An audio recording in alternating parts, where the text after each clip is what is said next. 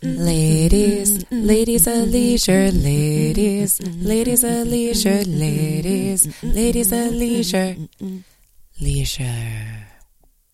Hello and welcome to Ladies at Leisure. I'm Lisa and I'm all by myself today.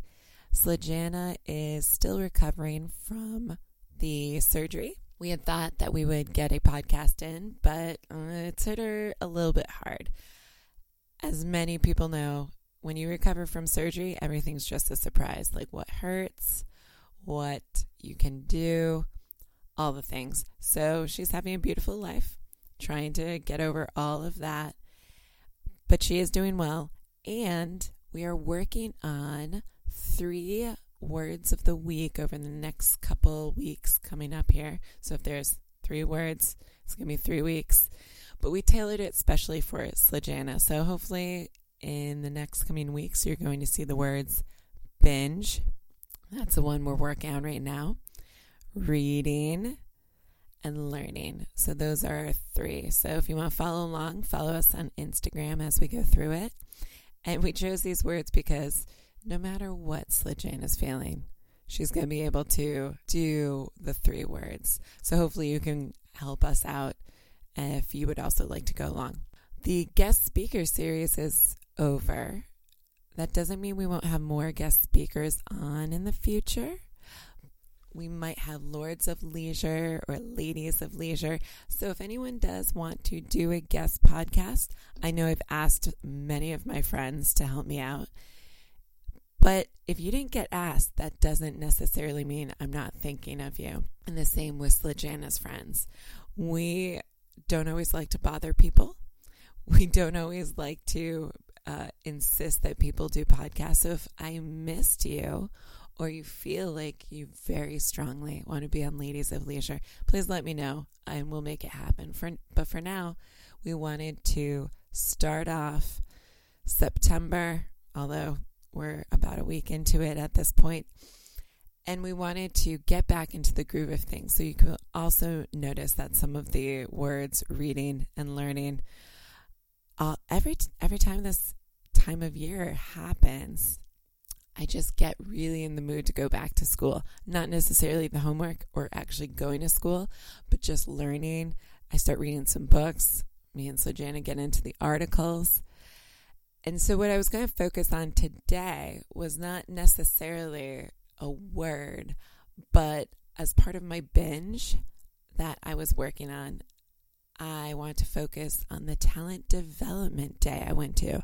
And if you folks are listening and thinking, well, that just sounds absolutely terrible. So that's what I've been doing for about 2 years. They no longer call it, HRing or helping people figure out their next job. It's called talent development.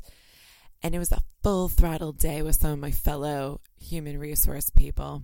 And so I wanted to share a little bit of what I got out of it as part of my, binge on and I'll be doing 2 more days next week. So get excited for that. I love going to conferences. I eat that stuff up. You give me an agenda packed with, what was one of the agenda items? It was engaging simulation and experiential learning. I was like, yes, I need a good panel on this. So I go and dive deep.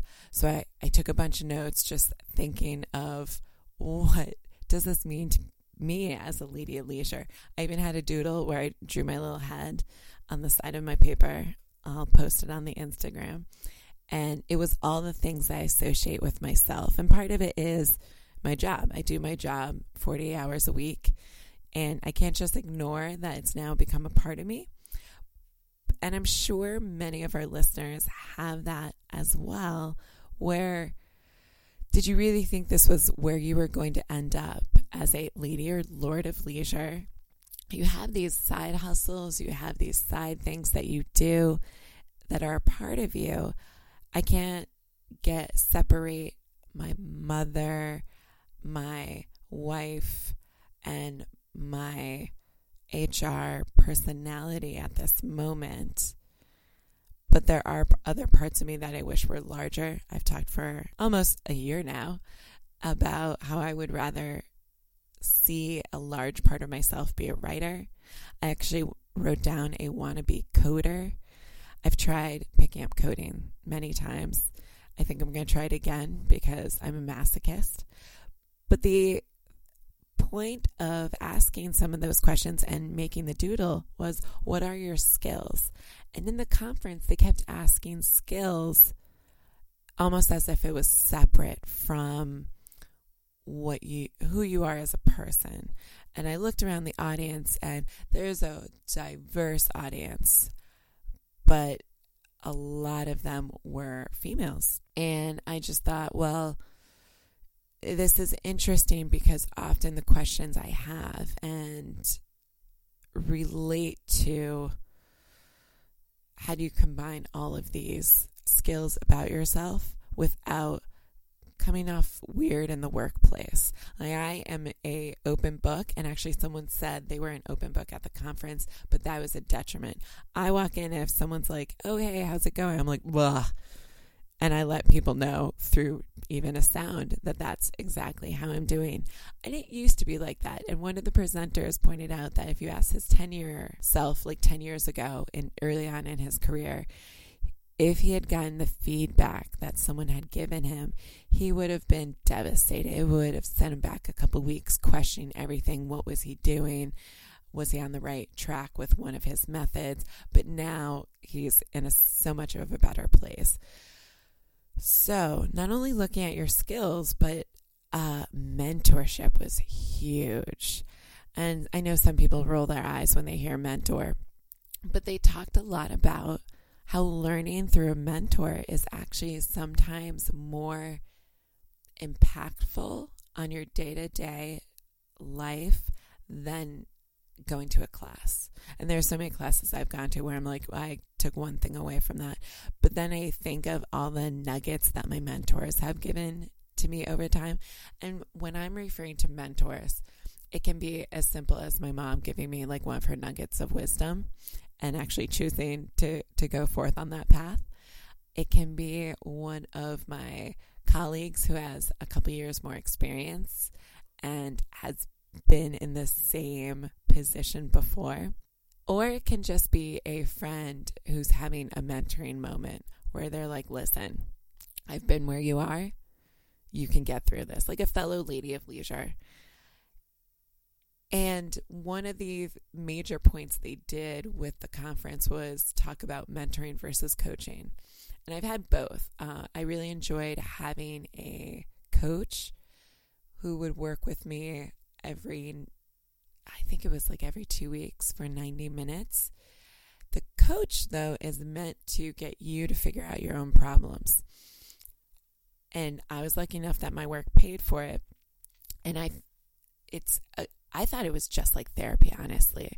I don't know how other people had their coaches, but the coach just tried to force you to be a better person in your thinking, and then you would leave and I always felt really motivated to go out and do something else.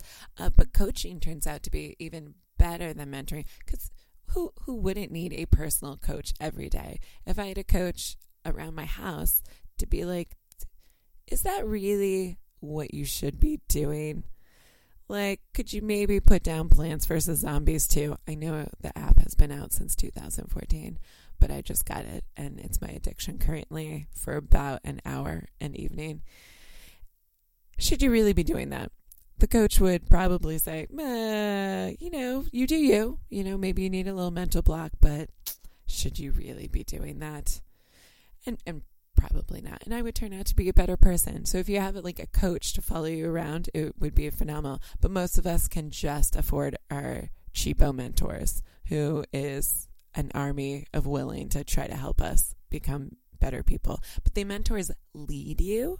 So they say, this is what I would do if I were you. And they're giving advice. Whereas the coaches are, well, what do you think you should do? And I just love that. I also wonder how many people consider their mentors. So I got formally asked to be someone's mentor through email a couple weeks ago and was delighted. But I don't think that's normally how it goes. I've had to tell people after years of being my mentor, like, oh yeah, no, you're my mentor. And I don't know if it did surprise them or if they were like, well, duh, I give you lots of life advice and work advice. But there's nothing I love better than a good mentoring learning session. And that goes both ways. When I have a mentee and I hear their questions, it's so good. I could just mentor forever. Like, let's dissect this problem, whatever it is. I was trying to think of one question I got asked was, how do you navigate when you get past a certain work role or a certain work level, or what should my next job be? And I'm like, these are great problems. Let's sit here over a cup of coffee and just go in deep. And so the talent development part didn't go into so much of how to be a good mentor, but they did talk about the differences of coaching, mentoring, what sort of discretion you should have. And then we got into the learning part. So I was more into how do people learn, and it fits right in with how I see being a lady of leisure.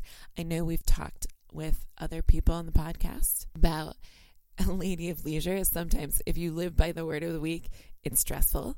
And when you think of a lady of leisure, they're just lounging on a chaise lounge in their 1890s finery. And our lady of leisure is more of a kick butt, get better lady of the modern age.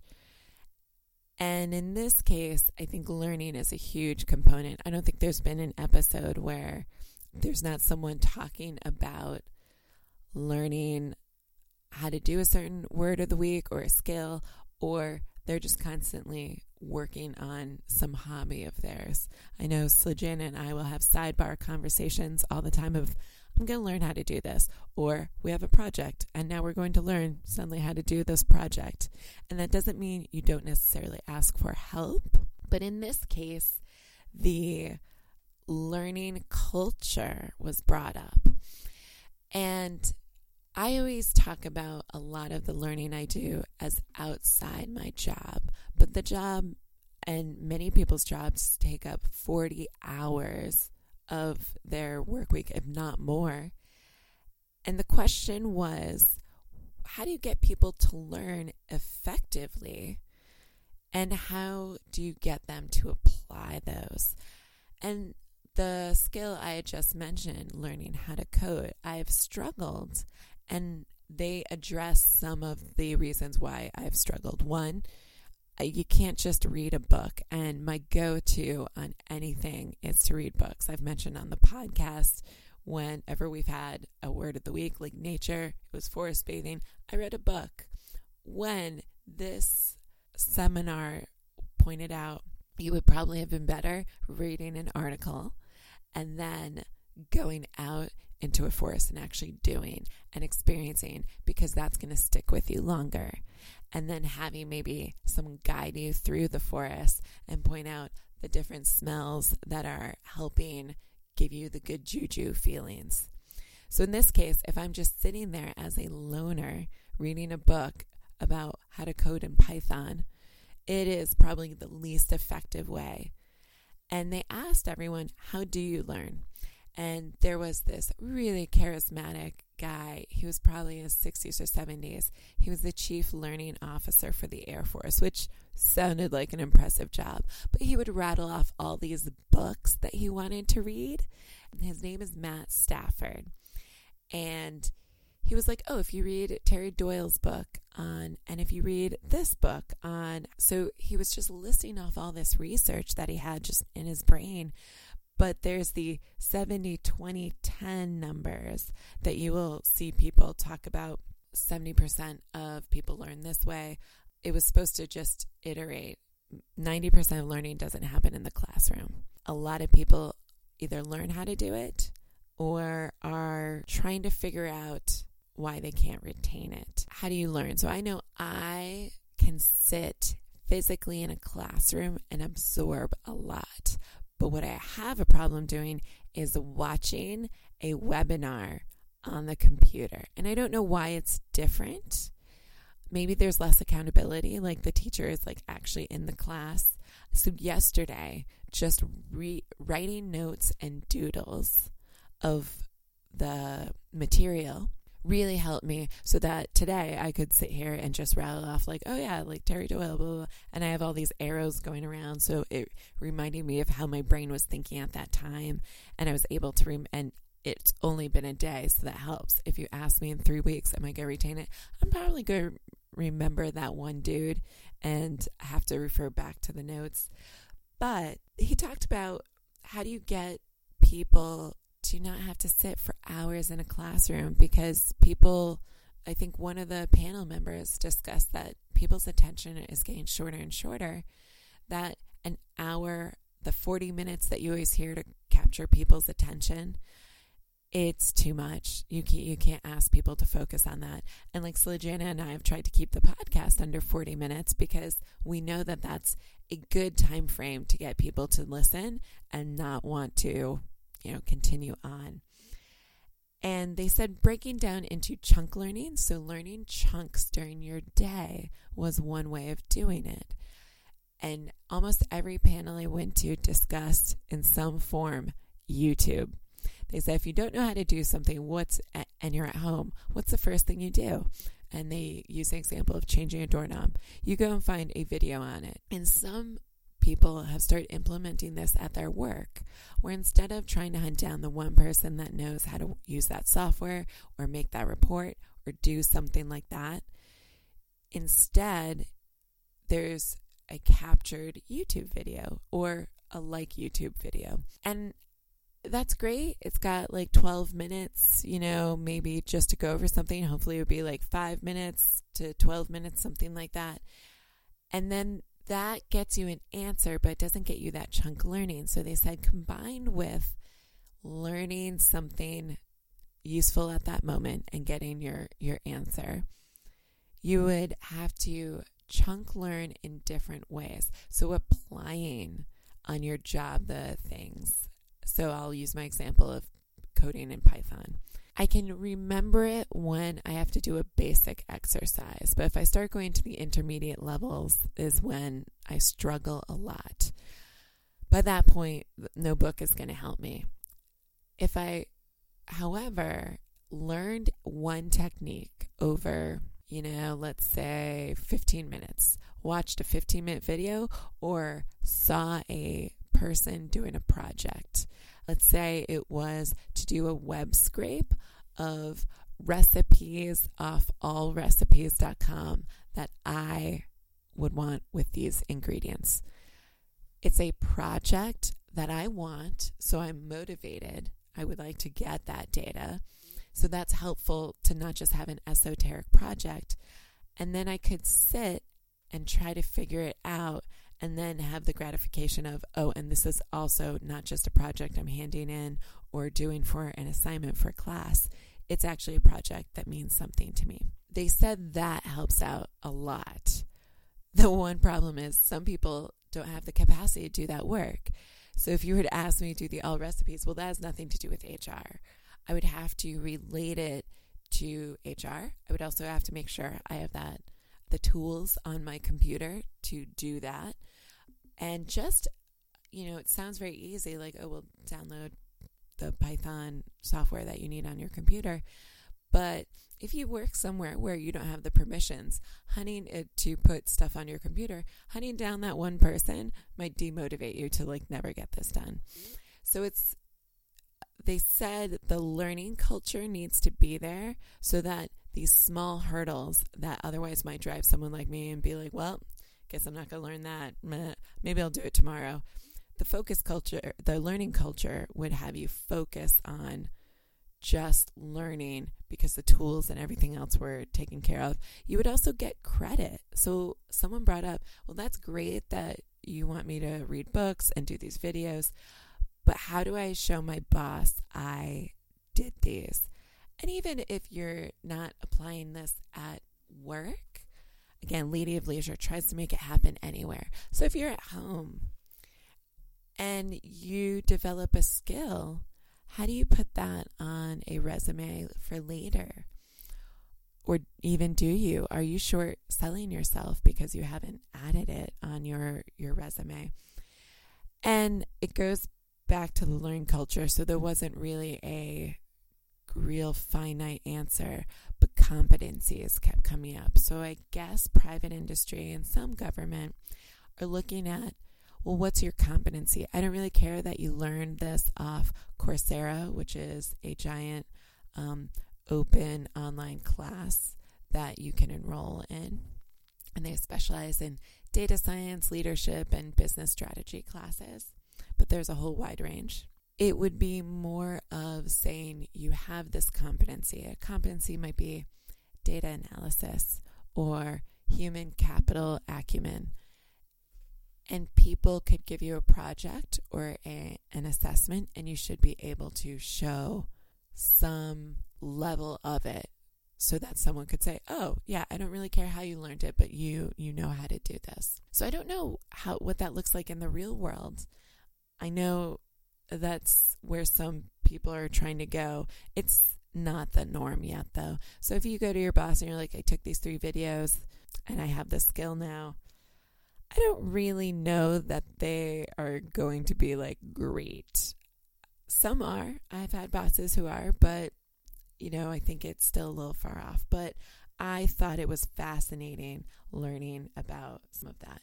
And then the last part of the day, there was a Yale professor who came from the Center of Emotional Intelligence. And he had a book called The Permission to Feel. And he was hands down probably one of the best speakers. He was this neurotic little Jewish guy, as he described himself, and so perfect for emotional intelligence because he thinks about his emotions all the time. He worries that he worries. And for emotional intelligence, he gave the example of, when you have someone who is good at their job and getting the projects done, but they don't have that personality that you would want to be around.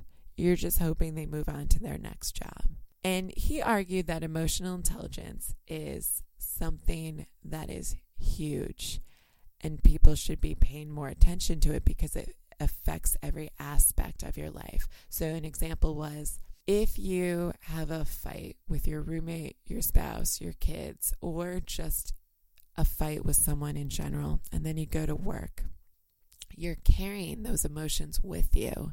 And if you don't check in and realize that, you could start making hasty decisions or harsh decisions and not realize why. And it can affect other people. And he gave a couple other examples of when a supervisor might walk into a meeting, but you could say, oh, if one of your friends comes to you and has their, just a closed off demeanor about them and is just giving, nudgy answers, something's wrong, right? And you pick up on that. And depending on your relationship with them, if it's a colleague, you may just be like, ugh, stay away from Lisa. She's a bear today. But if it's a friend, you're more apt to treat it maybe a little differently and probe. And his point was, if you're not aware of these, and he did a quick point scale. So it was pleasantness on an XY scale and energy on the other scale, and asked us +5, -5 on each one. So for pleasantness, if you're enjoying this podcast right now, then your pleasantness is at a +3. But if you're super enjoying this podcast and you're like, gosh, why doesn't Lisa just come over to my house and just speak all the words to me all the time about what she knows as a lady of leisure?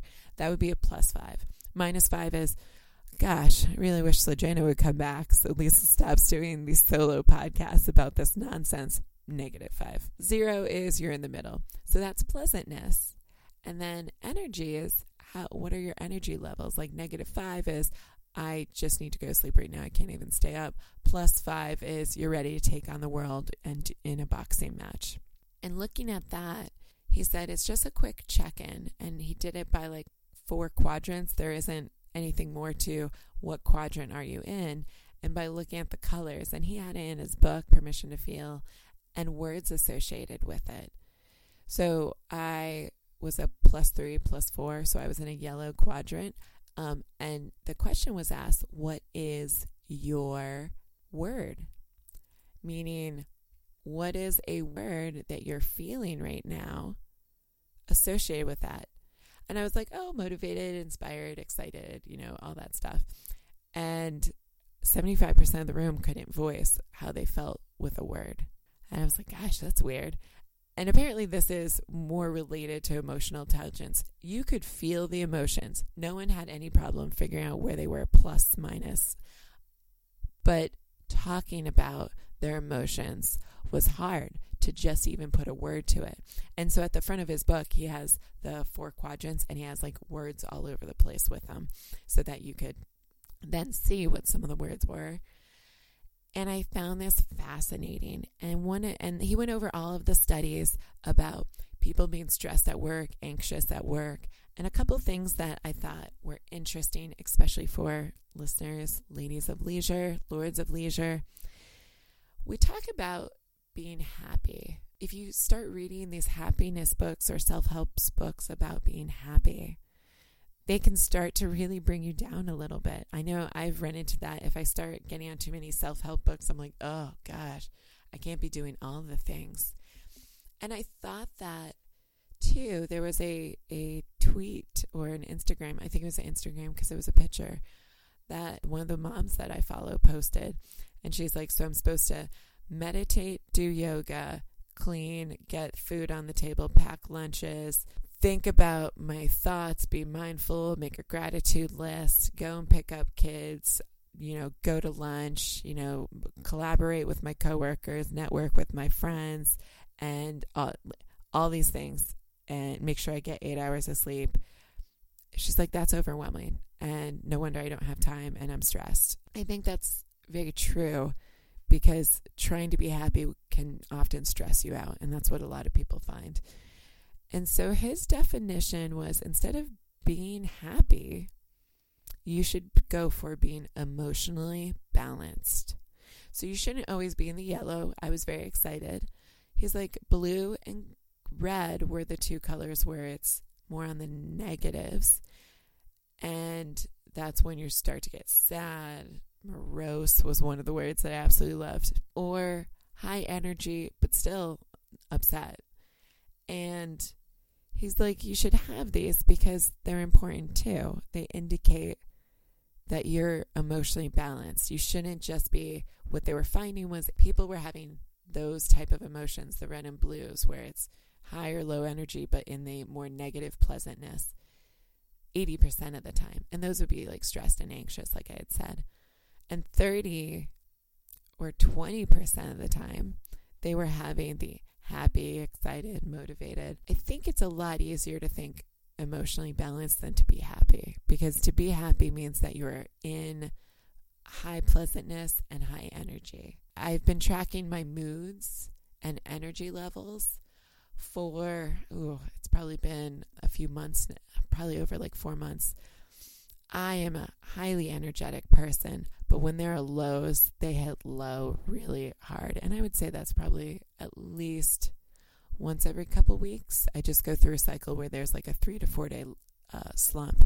And if you just know that that's going to be the case, I think before I started tracking, I didn't know, then that's my emotion balance coming in. They're like, you can't stay at this high all the time. You got to bring it down. And it's not to say that I'm depressed. It's just, I'm not going to be high energy Lisa anymore for the next like 3 days. It's going to be like, we're doing it. We're staying alive. Everything's good. I can, get some energy, but I'd rather be sitting on the couch binge watching TV. What would you consider your emotional intelligence? We also talk a lot about creativity, and what they find is you just need to have an average IQ to be creative, but creative people have a really high emotional intelligence. And I think that plays in a lot of it. And so the permission to feel is being able to express your emotions, or at least be in tune to them. Because a couple of people in the audience said, listen, I don't have a boss that's really great at emotional intelligence, so I don't see me applying any of this. And the speaker basically said, well, you don't have to apply this for them. You should just be aware of yourself so that you can, monitor and keep yourself in check. It's starts with you. Other thing that he pointed out, which me and Slajana have talked a lot on this podcast, we talk about mindfulness and gratitude and all things. He said, disappointment and anger, if you had to define, and we took like a 5-minute exercise to do this, what is the psychological difference between the two? Disappointment is unmet expectations. They're your unmet expectations. Anger is you're perceiving an injustice. That person got something because of nepotism but they didn't deserve it. You deserve it. Unmet expectation is, or the disappointment is, well, I'm sad I didn't get it. But it's not an injustice. It's just you're disappointed you didn't get it. You'll try again next year, but you wish you had gotten it. Mindfulness doesn't always help with a lot of these things.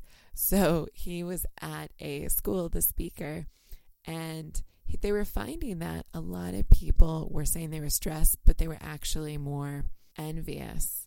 And that was leading to stress. Like they would see, and he's at Yale, so he pointed out these people would see their colleagues already have a job set up. They don't have to worry about everything. Their dad hooked them up, or like they have a better car, and they're doing all this cross comparison. And he asked the counseling center if they noticed they had, and so they run a yoga class. And he was like, well, that doesn't solve that problem. And I thought, how many times have I tried to do something because it's supposed to work for me and it's not working? I found that with meditation. I have tried meditation in all the ways with the apps and everything, and it's just it's not helpful. Instead, I've relied upon just sitting with my dog Yoda and having just a little quiet time.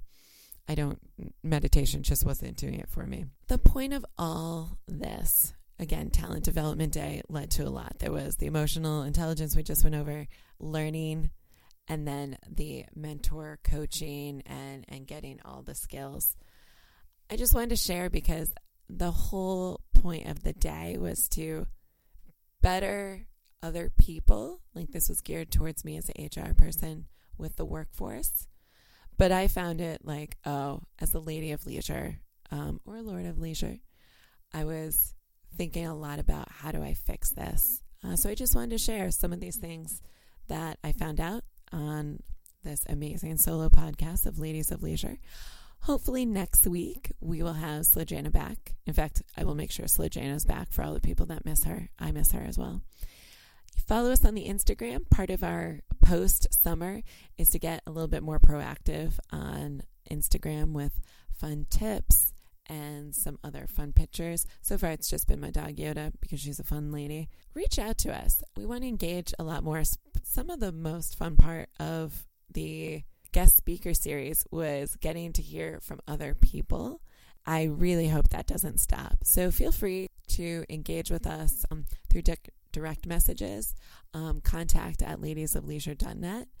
If you really feel the need to get your Slajana on because you've missed her for so long, you can follow her on Instagram. Both me and her have our own personal Insta accounts, and you can ask to follow us. You can find those in the ladies_of_leisure_pod in our bio. So feel free to do that. And as always, LOL.